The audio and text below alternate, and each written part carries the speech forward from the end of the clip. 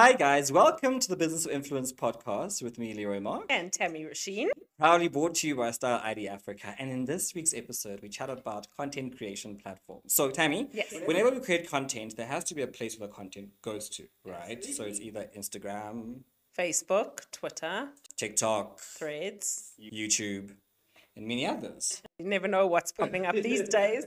But they all are a community, and each of these communities have their own sort of rules and regulations, and also the kind of content that we're most comfortable in those spaces. So in this week's episode, we chat about which content creation platforms you should be using, and their benefits and their downfalls. You're listening to The Business of Influence, proudly brought to you by Style ID Africa, the continent's leading influencer technology platform. All right, so I am a Facebook native, Yeah. and then I immigrated over to Instagram, and Twitter and TikTok and Threads are not my comfort place. They are a form of platform that is very clicky, has a very, very defined niche, and I think mine, my kind of content doesn't live very well there. But let's chat about, firstly, these platforms. What are they used for? Like, what kind of content is most at home at which platform? I think that all depends on, and you can also tell me more on this based on your influencer experience on the platforms and channels. But I think it boils down to the niche that, the individual and content creator is comfortable to publish their content on. And that can vary. I think it's even from a consumer perspective as well. So it doesn't just have to be, from an influencer perspective. So some people might just be more comfortable on various platforms, or they're still comfortable with Facebook and haven't transitioned to TikTok yet, or Instagram. But the question is, when it comes to influencers and content creators, why and how are they choosing a specific channel and platform? So maybe you can give us context from your side, starting off from Facebook, going into Instagram, and then why did you say Twitter, TikTok, etc., and Threads are more secondary or non-existent? Non-existent. I mean, they're definitely there. I think when you make a living out of creating content, you have to be multidisciplinary. I think it's just, from a financial point of view, it doesn't make sense for you to lock yourself up into a corner. Yes. I think because the kind of content that I create, and I work very much in the lifestyle sort of travel, fitness, fashion space, you spend a lot actually investing in the aesthetic. So, cameras, production, makeup, clothes, and whatever. And sometimes you don't want that to be a fleeting experience, like on, was it X now? Twitter. Yes. Thank you, Uncle Elon. And for me, that's it. You don't want to use all those resources to then have something that Tammy will consume for 2 seconds in a flurry of tweets and it Absolutely. disappears. Absolutely. Whereas on Instagram, in particular, aesthetically, it stays there. So it gives it longevity. It's almost like it has a place to live in. So tell us, have you as an influencer explored TikTok? TikTok for me is very confusing because the reason why Instagram and Facebook, but Instagram in particular, is a comfort place for me because it's very curated, right? I have my background in production, so I've worked in television and radio, and we plan everything out from the outfits to the makeup to whatever.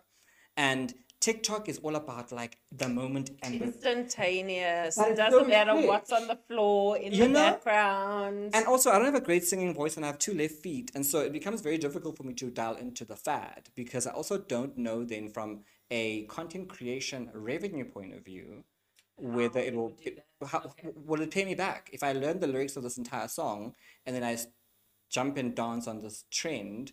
Will you as a brand go, But let me ask you a question. So you have the content production Yeah. background, correct? Let's talk to influencers who perhaps don't have a production background. TikTok could be that platform and that channel where it's not so curated, it's not so produced, and that might be a better space and platform for those type of content creators that don't want or don't have such curated backgrounds. And we were chatting about content creators having real estate outside of content, right? So you'll check episode 1.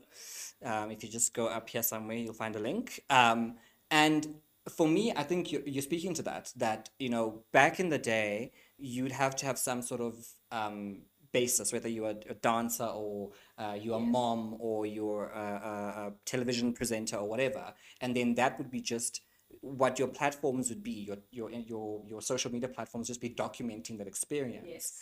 And I think that's what TikTok is now. So you become a TikTok star and you can then use that for you to plug into other social media platforms because it is very authentic. I must say there's a massive authenticity about TikTok that we can't find on most platforms. Absolutely. Now, it might not be your primary channel as an influencer.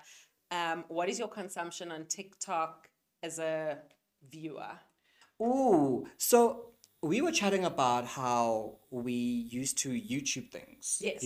I used to be like, okay, I want to make a cake, let me go YouTube it. I want to fix my phone, let me go YouTube it. And now it's all gone onto TikTok. I must say, for me, the platform user interface is difficult. I feel the same way. I don't mind I the do feel content. Are we showing our age? 20-somethings. What do you find uncomfortable with it? It's busy. Yeah. I find it very busy. Many it's icons. like, even though I've got so many tabs open in my head, Yeah. at any given time, I find it busy. I don't know how else to describe I it. think because we're Instagram natives. So we're people who are used to like a bar at the bottom that's discreet and quiet, and that keeps us sort of clean and everything. And TikTok is very, very loud as in content, in volume. And I suppose we're speaking about, I think last week we were speaking about Gen Alpha, or in one of our many conversations, but they've grown up with TikTok, so they don't know any different. For instance, whereas, as you say, we Instagram natives or Facebook natives, and now that transition, even as a viewer for me on TikTok, is loud. It really is loud. Yeah. When we come back, we chat about what brands can do to make sure they utilize their platforms properly, and also where do they, find the influencers for each of these platforms? Do you go for Instagram and Twitter? Do you go Twitter and TikTok? Where do you place your content? All of that and more after these. The Business of Influence is brought to you by Style ID Africa, the continent's leading influencer technology platform. Welcome back to the Business of Influence podcast with me, Leroy Mark. And Tammy Rasheen. Proudly brought to you by Style ID Africa, and we've been chatting about content creation platforms, where to establish your niche, which of these platforms is good for you, and which content can live on those platforms. So Tammy, we've been chatting about how we just don't get how the TikTok universe works, and we'll dive into that a bit later on. But I want to chat to you about how, from Style ID Africa's point of view, we spend a lot of time hearing how brands will send briefs out and they'll say they want 1, 2, 3, and 4 in their briefs. Hypothetically, let's say we've got client X, Leroy, and he wants to establish a campaign online and he has X amount of money. How do you figure out which of the content creation platforms to use based on what the client needs? Interesting question. And I think there's I'm full of them, I tell you. I think there's a lot to discuss here, in the sense that if a brief was sent and Style ID has the freedom to customize, I think is key here, the deliverables and channels according to what the client wants to achieve. So if the client is looking for the more curated type of content, number one, that will live on Instagram. Yes. If you're looking for the more lo-fi Like type that. of No content, hi-fi, lo-fi.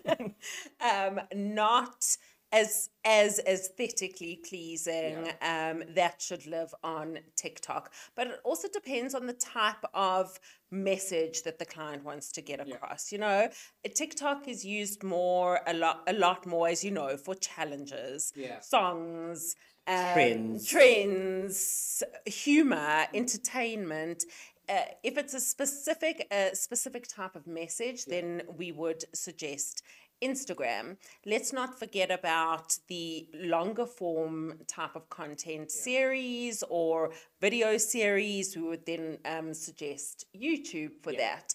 More educational as well, but different types of education. I found that the automotive guys really enjoy YouTube because it allows them to speak more to sort of the minutia of the vehicles they may be reviewing or they're working with. Where if you're doing something that isn't as technical and doesn't have a technical sort of following, so the people who are in your circle who follow the subject are not really worried about the nitty gritty, you can do it on a shorter form. Sort of Instagram. Absolutely. And think about, let's just take health and fitness Yeah. or wellness, your recipes, your making your meals, things like that, you know, have moved, I suppose, to TikTok a bit, but I would suggest to the client, as you had requested, to do more YouTube focused. But then what we actually do is a hybrid approach. Okay. So you can have a brief come in, and then we would segment it according to, let's do the longer form video that will live on, the longer form content that will live on YouTube, break that up and segment that into Instagram, whether the stills will be placed on Instagram or shorter form will be placed on Reels. And then if there is an option to do TikTok, but sometimes we don't do that. But I think what's interesting to me is that, and maybe my question is twofold. If you have a primary platform like Instagram where video lives, right, and sort of the compatible platform would be TikTok, in the same way that if you're on X, for instance, you would also then possibly use something like Threads, Correct. or some similar platform. But what happens about customizing the content? Because if you're shooting for Instagram and you're curating content and you're putting them into a video or for a reel or for a video, is that usable to just syndicate it over to TikTok? Because I mean, it's also video platforms that are... Well, I think brands are spraying and praying a bit. Spray, pray. In terms of, cool, Leroy is influencer, you are signed up for a campaign, you go and create your one reel, your still, and then repurpose your content on TikTok. So this you're not going to go and create a completely separate video just for TikTok. So I think that's where a lot of educating needs to come in. It's not necessarily the same influencers that should be used for the spray and pray approach on Instagram and TikTok. And our advice to the brands, we try and segment that into use your Instagram influencers for that particular purpose, but then use TikTokers for a different purpose. Because I've found that the TikTok and the Twitter communities and people who are sort of natives of those communities, people who have the major part of their following or influence on those platforms, tend to not understand the stringent aesthetic sort of rules that happen on Instagram, right? You're sitting in a situation where you get a Twitter person getting a campaign to go and, I don't know, go out and check out hotels. And they get there and you definitely see that like the aesthetic is very much for consume and throw away, disposable. Absolutely. Whereas Instagram is all about consume and keep. You know, it's buying the high end and you keep it on there. It's your library. It's your... Yeah, it's just, it's there to be kept and saved. And what's going to happen if the platform just shuts down? We need to discuss, I don't know, there's bans of TikTok in various countries. And then what's happened to the content creators who have spent their livelihood, building their followers, curating their content. So it's another discussion in terms of not solely relying on these platforms, but where else are these content creators saving their content? And I think that's what happens. We try to almost future-proof ourselves Because I know when X was going through that little debacle, we all ran to Threads because we're like, in the event that whole thing gets closed down or Elon completely butchers it, let's maybe have a place to go. Absolutely. But for me, what's interesting then is, what do we do from a pricing point of view? Because I think what makes TikTok so interesting is that it's really upended what we've known about content creation for the last 10 years, right? We always thought that followers equals engagement equals reach equals impressions. And then the price And then- associated and to the that. price associated with that. Whereas TikTok is just like lo-fi, the numbers mean nothing. From our industry expertise, and you're going to get influencers on TikTok that are actually considered or they're cheaper than the Instagram influencers or the YouTubers. So there is a difference in the pricing. And again, coming back to the brand brief, that how we would segment that, more of the budget would probably be put to your Instagram influencers, but because TikTokers may be charging or paid less, the rest of the budget would go there. So you might have higher followings on TikTok, but you're not necessarily going to get paid the same amount that somebody with the same following on Instagram will have. Yeah, because also apparently it's easier to go viral. The content doesn't need to be as aesthetically pleasing. Yes. And the message is different, which talks to the chat we had last week about sort of where the numbers that influencers have and the use of their resources. So we have like Absolutely. those nanos are the ones that speak to where to find the product, how to use it, and then we get your megas. They're only coming in to tell us about the product. So Correct. it's a big hybrid. I think there's so much from a specialist agency style ID perspective, even from the influencer's perspective, and specifically the brand's perspective. There's so much that needs to be, we need to learn still. The whole TikTok, navigating TikTok ecosystem and environment is complex. Yeah. No, it really, really is complex. And because it's complex, we had an expert come in and chat to us. So I have an interview with the lovely Nombulelo Fox, who is a big content creator on TikTok. We chat to her next. The Business of Influence is brought to you by Style ID Africa. Our integrated approach combines innovative technology with a human touch. All right. Hi, guys. Welcome back. So in this segment, we'll be chatting to Nombulelo Fox, who's an awesome TikTok content creator. She's over 45,000 followers on TikTok, so she's quite a big deal. And we're chatting all about the platform, how she got into it, and how she even started this whole content creation journey. So Nombulelo, thank you so much for joining us. Thank you so much, guys, for having me. I love your name, Nombulelo Fox. Is that your real name? Is that a God-given name? Is that your pseudonym? Yes, it is. So literally got given to me, obviously, by my mother. But because my mother wasn't married, literally, I think that was the determining factor. So she wasn't married. So thankfully, she passed that down to me. And I was like, you know what? I need to make this a thing because clearly no one else is capitalizing on the surname at home. So yeah, but literally, that is my actual ID name and everything. Yo, it's such a superstar name, you know, like, it's like there's Will Smith, there's like Charlize Theron, there's Nombulelo Fox. Like, it just I works. know. It was clearly meant to be. It was meant to be. No, it really was meant to be. Chatting about like show business, right?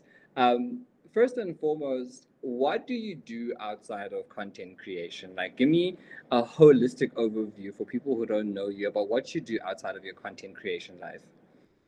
Okay, cool. So I am actually a public relations consultant by profession, studied corporate comms and everything.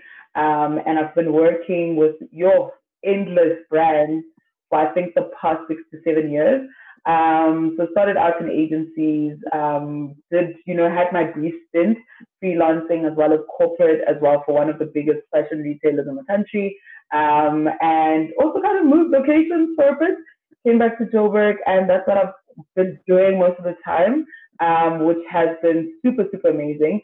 So that's essentially what I do, but I mostly just, specialize in, just ensuring that my clients are happy, telling stories, whether it's through media, lobbying, but also influencer marketing, which, has definitely grown over the years. I know even when I started out in PR, it was just kind of breaking in, especially from a brand perspective. So yeah, so I suppose in an overview, that's what I do just on a full-time basis. And that's what I get, buy bread,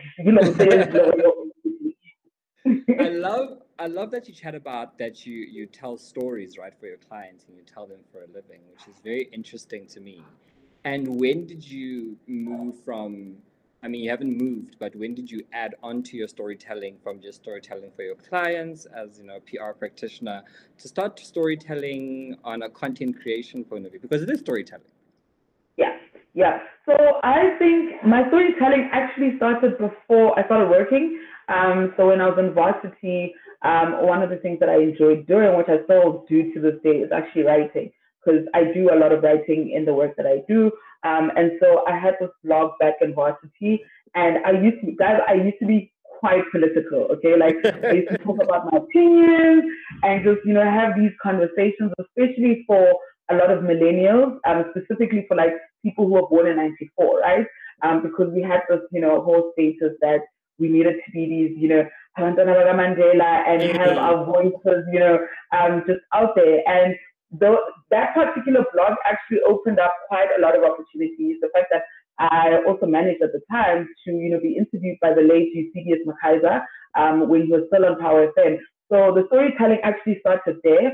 And then as I gradually, graduated and started working, it just became such a natural fit, right? And while I obviously told stories for all these brands and so on, into shifting obviously audiences and the kind of content that I was writing, I was then introduced to content creation. And so that's where I think initially started out doing hair content, which is, I know it's just like quite far from what I was doing before. And then I kind of saw the beauty of, telling stories about African hair, looking at just our identities as Black women, essentially, and the fact that, hair is an extension of who we are.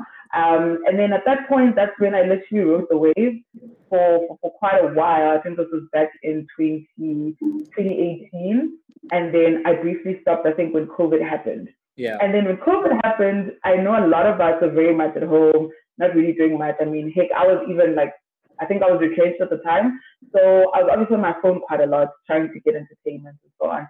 And the one thing that I did notice was that there weren't that many people that were doing entertainment commentary locally. That was very much, I don't want to say, yeah, I suppose that wasn't distasteful, if that even makes sense, because a lot of what we were consuming at the time, even before COVID, was very much either your trash television, you had gossip columns, you had all of these platforms, but there wasn't really anyone that was just talking about entertainment in somewhat of an objective way that wasn't slanderous or whatever the case is. And I figured, I'm like, maybe this is an opportunity, to kind of just try something new. And also looking at the fact that my friends always looked to me for indaba on who's doing what, with what, and so on. But it was just thinking about how could I make this a lot more, pleasing for people, so that they can also just, consume the content and also educate themselves. And also thinking at the back of my mind, in the event where I decide to work with brands, this is how I would want to do things. So that's how my storytelling journey has been from varsity literally till now. You know what I love about the transition, because I think you've been very close to brands, one as client to practitioner basis, but it's also very clear that you're very deliberate about the kind of content and the stories that you tell. Because one thing that was very striking to me about your content is that on a platform, and maybe let's go one step back before I ask that question, being political, even in the days of blogging, was never something popular. It was always sort of taboo, right? Because you don't want to ruffle feathers, because if you are going to work with brands at any given point, you want to make sure that you've got a nice sanitized, clean image from which that they can piggyback on. And almost opinion writing is almost left to the purview of just being journalists, right? So for me, I'm very interested in that, when how did you even view it? Were you at the time even thinking about that you'd have to, work with brands, that you would one day come together and get paid for your content creation, whatever form it took? Because as we say, politics are like sex, politics, religion, we just don't touch. And you seem to be knee deep in one of them. Yeah, look, I mean, at the time when I had the more political blog, it didn't cross my mind because I just thought it was just something that, that I would just do in my spare time because I always just enjoyed sharing my opinion. So the brand aspect of it really only just started coming in once I started working. And I think for me, Momuntu, I don't want to say what I'm a people pleaser, but I also don't like upsetting people, right? And so I needed to also be quite conscious as people, I think it's fine, all of us hold different opinions. And so I need to always approach, talking about certain individuals in a certain way so that it's not too offensive in a sense, and it's also not too teasing as if I favor the person or whatever the case is, because at the end of it, I'm also trying to drive engagement. I'm trying to have these conversations with individuals, on my platform. So I think that, essentially it only, I suppose the wokeness of it and the whole thing around brands really only started coming in like at a later stage. Because my opinion pieces when I still had my political, blog was very, I don't want to say it was controversial, but my opinions were definitely, quite striking. Yeah, so. Quite real. Yeah. I'm interested in the synergy between you as a content creator and you as a PR practitioner. We were chatting about how we, as you say, millennials were definitely people who were born as technology was coming in, as the social media platforms were being created. So you can remember a time when you had to move from, one-on-one to virtual to online to liking to poking to friend requesting and. But now that you're working in the space where it's your Monday to Friday, you're dealing with strategies with clients. When you create your content, does your, I'm gonna say, your other professional persona influence your content creation persona or strategy? It definitely does. For one, because there's always something, okay, with the line of, obviously content that I do, there's always something happening every single hour, every split second, right? And the biggest thing is to keep up with what's happening. And the only way you can kind of keep up with what's going on is to ensuring that your planning makes sense and that you also just make your life a whole lot easier. And that's pretty much the crux of what I do, because without any sort of planning, there's literally no direction with anything, whether it's from strength to choosing the right influencer for my other campaigns. It's pretty much, it's very much aligned. And so thankfully, even with where I am currently, I've learned quite a lot, especially from a planning point of view, which kind of helps me quite a lot with my content creation. And, whenever I get brands to obviously just approach me for work and so on, I can at least plan my work accordingly to ensure that I also meet my deliverables outside of work, the same way that I would, in my normal professional job as well. So it definitely had its advantages. And yeah, literally just carrying that throughout. I even have so there's this journal that I carry.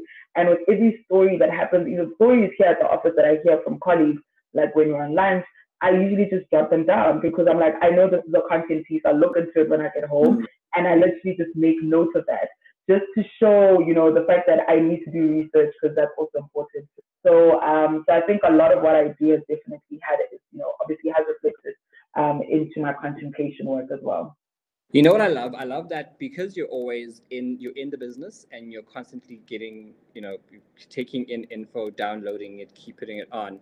You're definitely on the pulse of the kind of content that you're doing because you're living it every day. Your two lives sort of mirror together quite nicely. Which is interestingly to how, and we'll chat about the kind of content you're into because I'm very interested in that. But for me, it's so interesting about how we choose niches, right? In this content creation space, we were chatting with Tammy and I about how I'm from a generation where Instagram was the place where we gravitated to because it was the next platform after Facebook. And, Facebook was where your grandmother and your auntie would all meet up and chat, and birthdays and shout outs and Instagram was the one that was more aesthetically pleasing. Tammy calls it the library. You keep your beautiful things there. But talk to me about how you what you think about platform niches. So where you put your content, because you've obviously taken onto TikTok, and we'll chat about why that's important for you. But how did you even carve out this niche for you about the content you create and then the platform to which you want to place it on? So, yeah, that's a loaded question. I think for me, from a niche perspective, I was okay. Firstly, choosing obviously going into what I decided to do was because of a gap, right, that I identified at the time.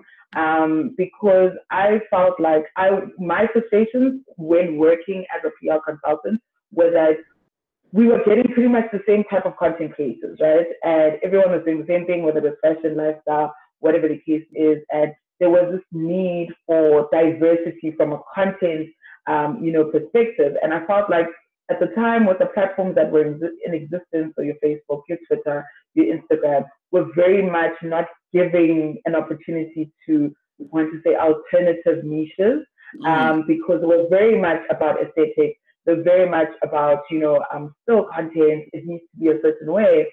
And the introduction of, TikTok, but I suppose even other platforms that looked at video content it enabled people to pretty much do whatever it is that they wanted to do. And I felt like this was the right platform for me to thrive with my content because it was immediate. The fact that I can literally just jump onto TikTok, I can curate my own feed to kind of suit what I like. And I think at the time, Instagram was a bit tricky with the algorithms and everything. And so I know. So the beauty about TikTok was that you weren't necessarily measured on, aesthetics. It was about delivering, right? It was about talking to the right people, saying the right things as well, because that's what the audience who, interacted with your content would basically expect from you. And the thing with me is that prior to, doing commentary, when I still did hair, I was very much on Instagram. And I was like, now I must have this fancy equipment to make sure that my work looks a certain way. And that stressed me out. I don't want to lie. It stressed me out so much. And it was also quite intensive just from a financial point of view. And so a platform like TikTok enables me to literally capture content any and everywhere. And I mean, even like to today, whenever I travel for work, I can still do content like in my hotel room. I've done a couple of, campaign work actually while traveling. And it's just given me that opportunity because I know that my audience wants to hear or wants to watch this content. And they don't care about is feeling so it's such a carefree environment, and that's what I loved about it because I just feel like there's no pressure, there's no standards or norms to conform to.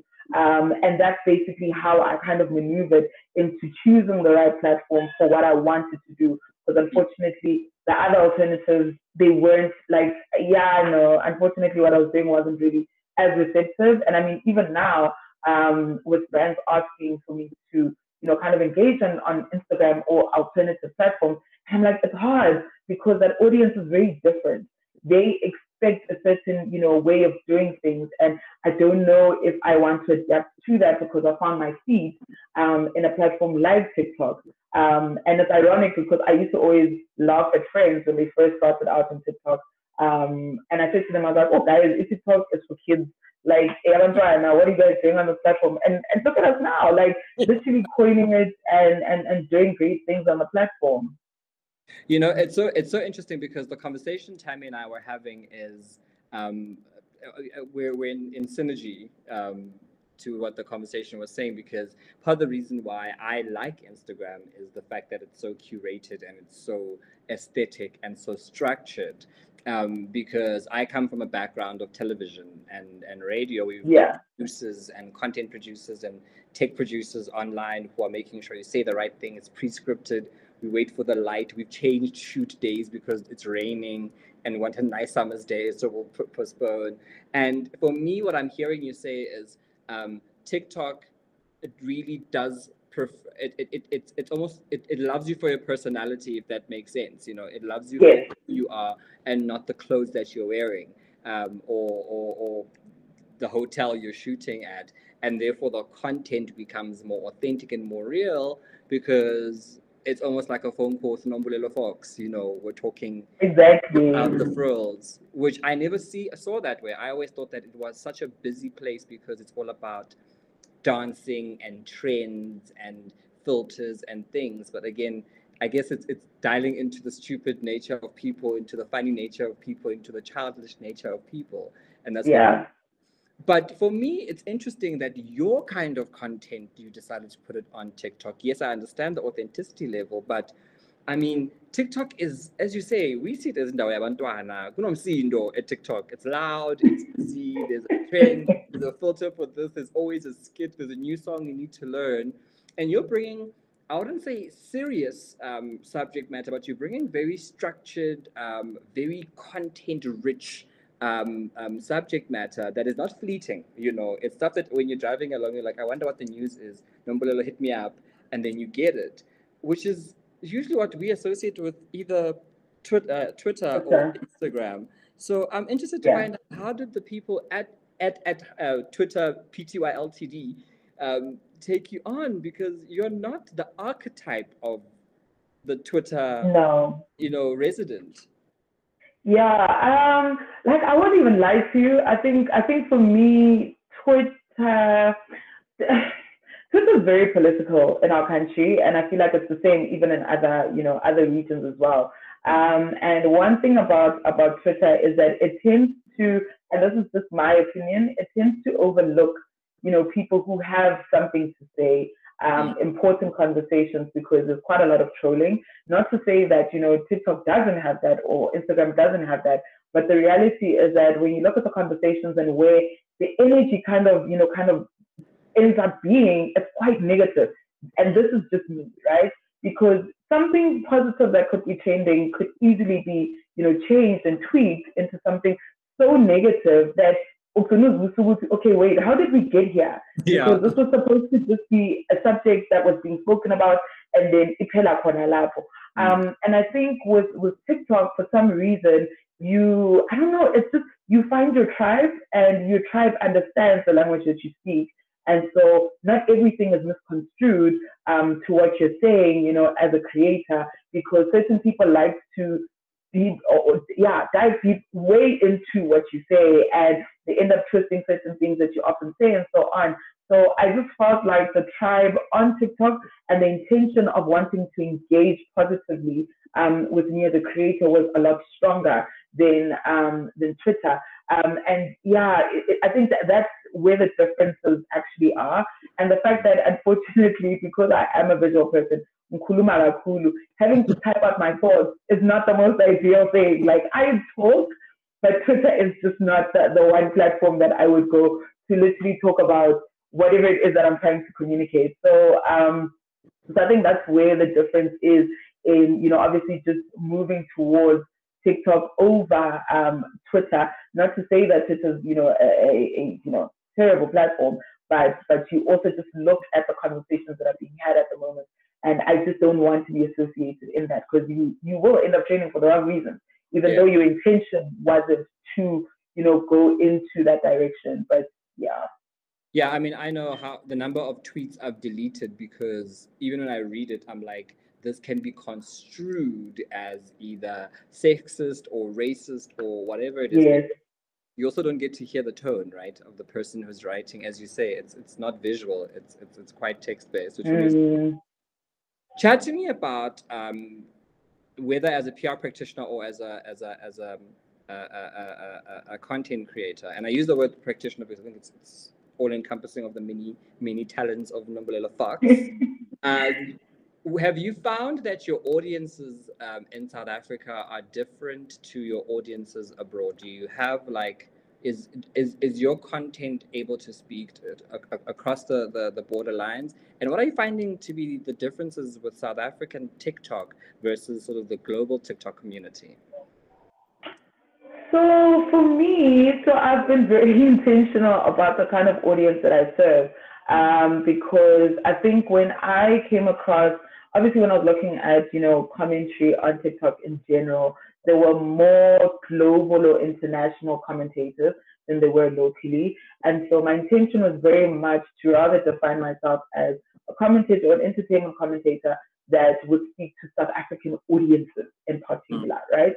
And the content that interests us on a day to day. Because sometimes, you tune in on the radio and you hear them talking about Beyonce. Not that I have a problem with Beyonce, absolutely love Beyonce, but I also want to hear about, what our local stars are doing, like which shows are currently, popping up on Showmax, and, what is happening, because you're trying to also drive South Africans to also be proud of the work that, is being done by, say, local creators or whatever the case is.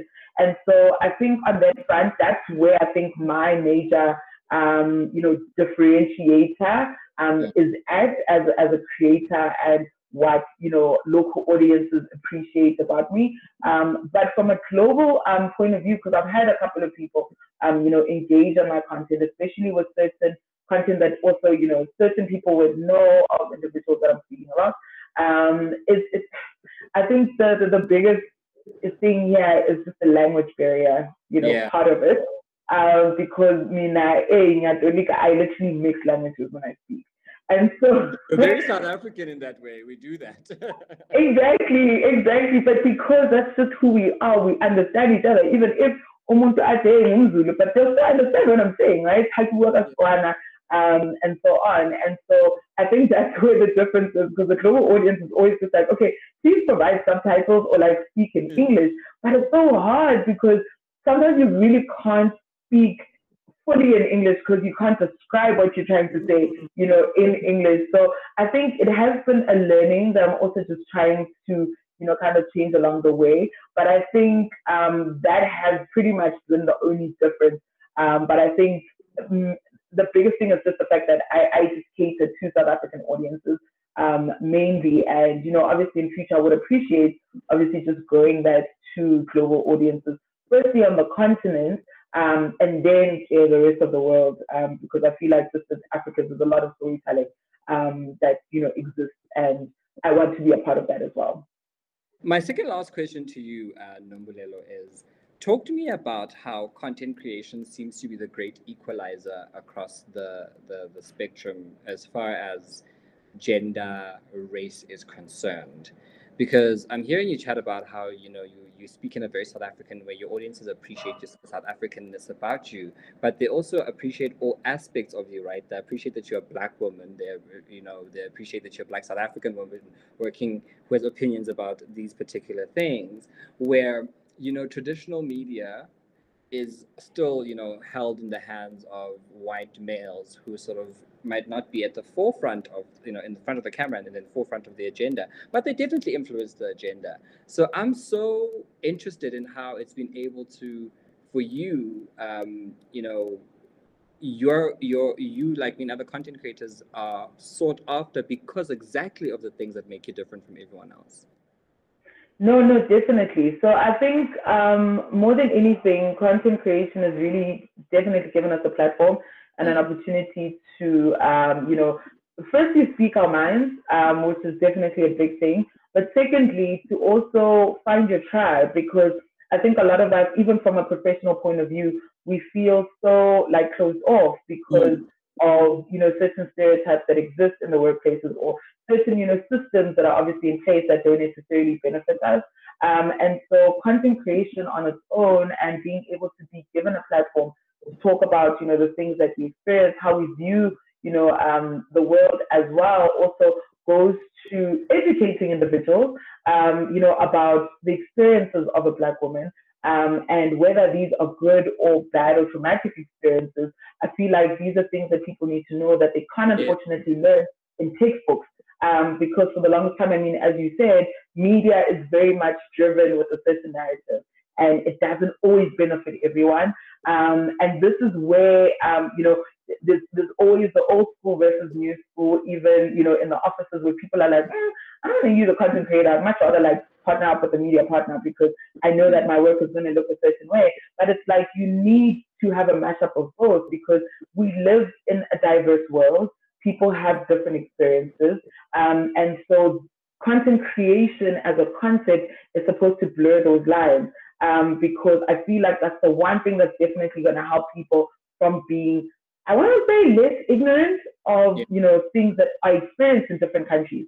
Like we often see, even in conversations, especially on Twitter, this happens often on Twitter, when you see fights happening between South African Twitter users and like US Twitter users, and you realize that, these are the reasons why content creation needs to exist in order to teach people that Africa does not have roaming lions everywhere. We don't have roaming lions on Jan Smuts Avenue or whatever the case is. And the fact that, guys, we live in the same world. It's just we're separated through the continents.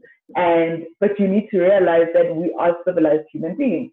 And this is where the role of content creation definitely has an upper hand because I feel like years down the line, like guys, we're still stuck in the same situation with media, traditional media, with that. And this is where then our content creators are able to kind of pretty much blur those lines and actually say, guys, this is actually the reality of South Africans, and so on.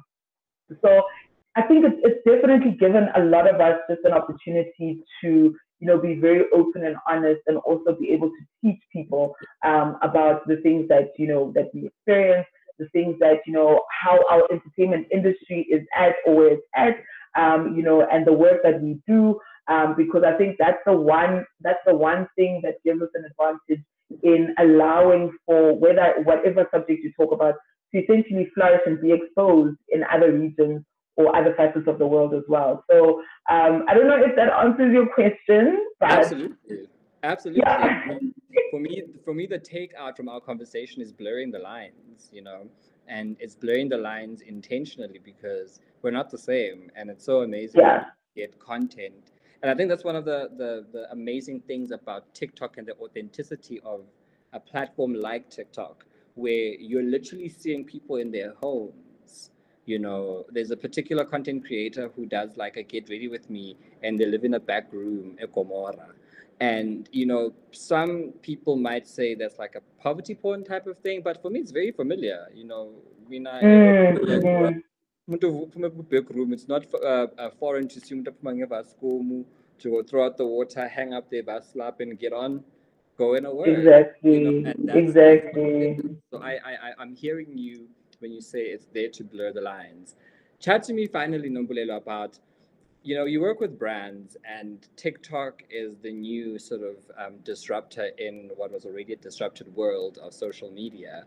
What is this? Some of the advice that you can give to brands wanting to work with content creators generally, but in particular on TikTok, and also for aspiring content creators on the platform wanting to work with brands? What should they know about each other?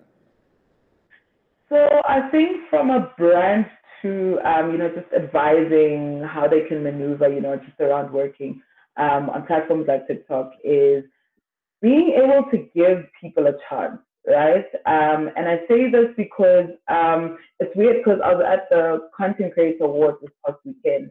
And one of the things that I was saying to a colleague of mine was just how I appreciate such concepts or ideas because they introduce you to, new individuals that you've never come across. Because also understand, as much as we understand what content creation is, not all of us follow the same people. And so coming into that space, I'm being introduced to someone who I've never seen on my feed. And this is my chance to actually get to know who this person is, to see where the opportunity is, rather than doing what everyone else is doing and going for the usual content creators that are expected, right? That are the norm. And I understand, as brands, we've got KPIs to measure against and so on, but I feel like brands need to start giving people a chance. There are people who honestly create such amazing content, but the only thing that's really just, obviously that they still need to work on is their following. But I feel like with the right guidance and right direction, they could get to where you need them to get to. Because I think after time, like content creation, especially with like big names, it starts to plateau, right? Because now it's like, okay, cool, we are expecting this influencer to be working with this brand. So like, what is new? And so you've got this pool of so many creators coming up who have a lot to offer, have different experiences to share that just need to be given a chance. So I think that's just my 2 cents regarding, just advice for a lot of brands. And take the risk, guys. Like, I know, Oh, the money is there. Like, the money is definitely there. It doesn't have to be a million, but the few rands that you have for creators really do go a long way, and they end up boosting people's self-esteem to create better content, for brands as well. And I think the advice that I have for content creators, as well, when working or wanting to work with brands, is always be confident of your own work, even when you feel like, it's not my best work. And you really never know until you actually share who you are, you share your work. Because I'm often very surprised when I get, media kits from content creators, and I'm just like, where have you been hiding? Like, where have you been? And so I think just be very proud of your work. Don't criticize yourself way too much. There's opportunities, yes, to get better, but that comes with time. You're not going to perfect everything all at once, but you will get there. Like, you honestly will get there, and you'll keep evolving, and just continue just reaching out to, brands, being authentically you. Don't be afraid, and just be confident in who you are as a content creator, and everything else will literally just open up the way for you. Oh man, what a fantastic chat. Thank you so much, Nombulelo Fox at Nombulelo on TikTok. Yeah, well. Insightful conversation, but also thank you for being so real about the goings on TikTok. And we look forward to seeing more content, more commentary, and more of you. Yes. You really are a shining light for us. And I think this is an example of how, people think content creation is fleeting. Do it if you want, but they don't realize how much we think about it. So thank you so much for your time, and thank you for you. Thank you so much, Leroy. And yeah, I really hope that, a lot of people actually take a lot of insights from this conversation, and that they do best in whatever avenue of content creation that they're also in as well. Oh, thank you so much. After this, we go back to the Business of Influence podcast with me, Tammy, and we chat more about these niches and these content creation platforms. But for now, bye-bye. Class is in session. If you're ready for a deeper education in influencer marketing, sign up for Style ID Africa's free webinar series. Welcome to the Business of Influence podcast with me, Leroy Mark. I'm Tammy Rasheen. And we're still talking about the business of influence. And in this episode, I'm getting an education on how the platforms themselves lend themselves to particular content creators. But what I think is so interesting to me is what happens when you find someone who has a particular niche in a platform and they then spread it out. So I'll give you an example. I'm really good at cooking, but I don't want my cooking page to really interfere with my fashion, lifestyle, and gym page. When we're looking at, even from a business point of view, when you're looking at dealing with an influencer, whether it be micro, nano, mega, whatever it is, how much do you build in that they've got more than one account, or do you see each account as an individual account? Each channel or each account? Because let's take that one step further. Yeah. So let's just take Instagram. Yeah. So we've got Leroy, and you focus on your fashion and your lifestyle, automotive. If you could set up a completely different Instagram account focused on cooking. Yeah, my favorite thing. Or you can then decide, I'd rather keep it somewhat casual, humorous, entertaining, and put your cooking content on TikTok. Yeah. So how would you decide as an influencer where to segment your niches, and then within channels or going into separate channels? I think it's easier when you're working within a platform and creating multiple channels, if you'll call them that. because you always can then steal from your one account to the other. So, for instance, Leroy Fashion versus Leroy Food. I can then steal from Leroy Fashion because ultimately they're not just only following my fashion, they're following Leroy and fashion. Exactly. What's interesting to me is what do we do then about establishing, because it's a way for us to also establish different niches, right? Which I think is what we need to almost start the conversation at, that when you establish a niche, where do you house the niche? So, in your opinion, working with influencers and brands, when you're looking at an influencer, when you find content or their content, when do you go, that's well placed in the right It's platform? funny you say that, because even when we vet the influencers that register on Style ID, and we get a lot of requests, messages saying, well, I've been rejected. Yes, there's various requirements, but often when we're looking at a page as well, and we'll be like, not sure. This is a bit of everything and a bit of nothing. You know what I mean? So, like, we need to, and I think influencers need to take into consideration when you are posting, 100% maybe plug in other aspects of, it doesn't have to be your entire feed focused on just fashion, but when an agency or brand come to your page and are not sure what you're focusing on, either make the transition to another platform or open another page.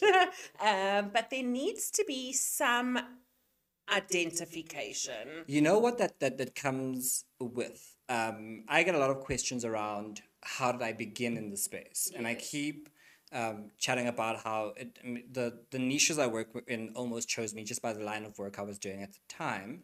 But it's also because you need to be a key opinion leader in that niche. That is so key. So if you're gonna be someone who, because you're a good cook, but it's well, I mean, she's fantastic. But you know that's not where you can lead the conversation. You just might be a really good home cook. So let me ask you something. So let's take in your niche, your opinion leader, not you, Influencer X. You're fitness focused, right? That is your niche, that is your category. And then channel is Instagram. And then you start publishing content that promotes a cider or a drink. Yeah. But your niche is fitness. Yeah. So from an agency perspective, we start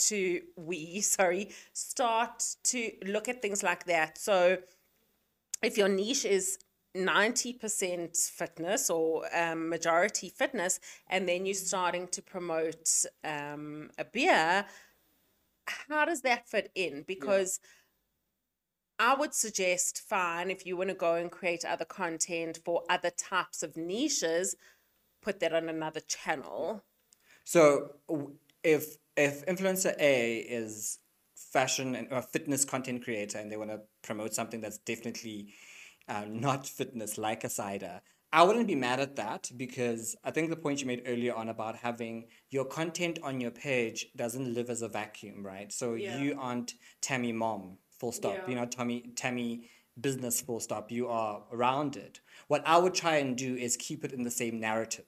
So I'd have you say something along the lines of, I train every week, and once a week I reward myself with cider air. Okay, that's important. And I think that's from a narrative perspective, very much so. It's not just the aesthetic or the product you're putting out. I think the messaging needs to be taken into consideration when it comes to your niche and what you want to portray to your audience in terms of your lifestyle as a whole. I think that's a very important point from a narrative perspective. What if we were to do like a rapid fire questions, right?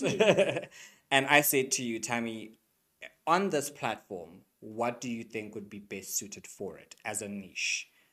And I won't hold you to it, and I won't, come back and hold a gun to your head. But if I said to you, for instance, if I said to you Twitter, what is the best, in your opinion, kind of content that sits on there? Okay, well, let's start with Insta because that's just my go-to.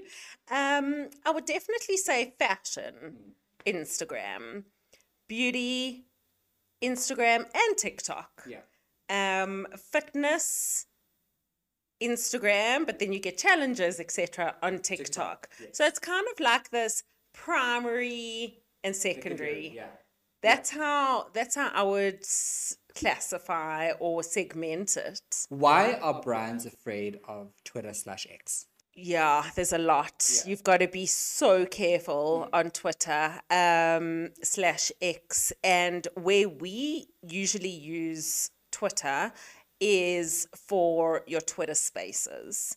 So brands, I do understand why they're nervous to be on Twitter. It's more for announcements and things like that, as opposed to just constantly publishing different types of content.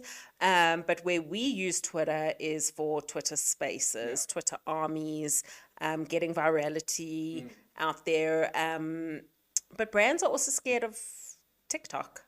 I think it's the realness of how quickly the response comes in, and how you can't necessarily even verify how the conversation will go. It's almost like getting into an Uber and you don't know if your Uber driver's had a good day or a bad day. Because you can go and announce that, we at Brand X have decided to employ a Black female CEO. That's usually a good idea, but you don't know how it's going to be received. It's probably the lack of control. It definitely is a lack of control. Yeah, so the brands want some sort of control, and I suppose from PR aspect as well. Yeah, and you don't know how it's going to go down. So I think what brands have done is use Twitter as an outlet for you to be able to communicate with them directly. But from an investment point of view, it means you have to have someone dedicated to listen to all those. Absolutely. Wow.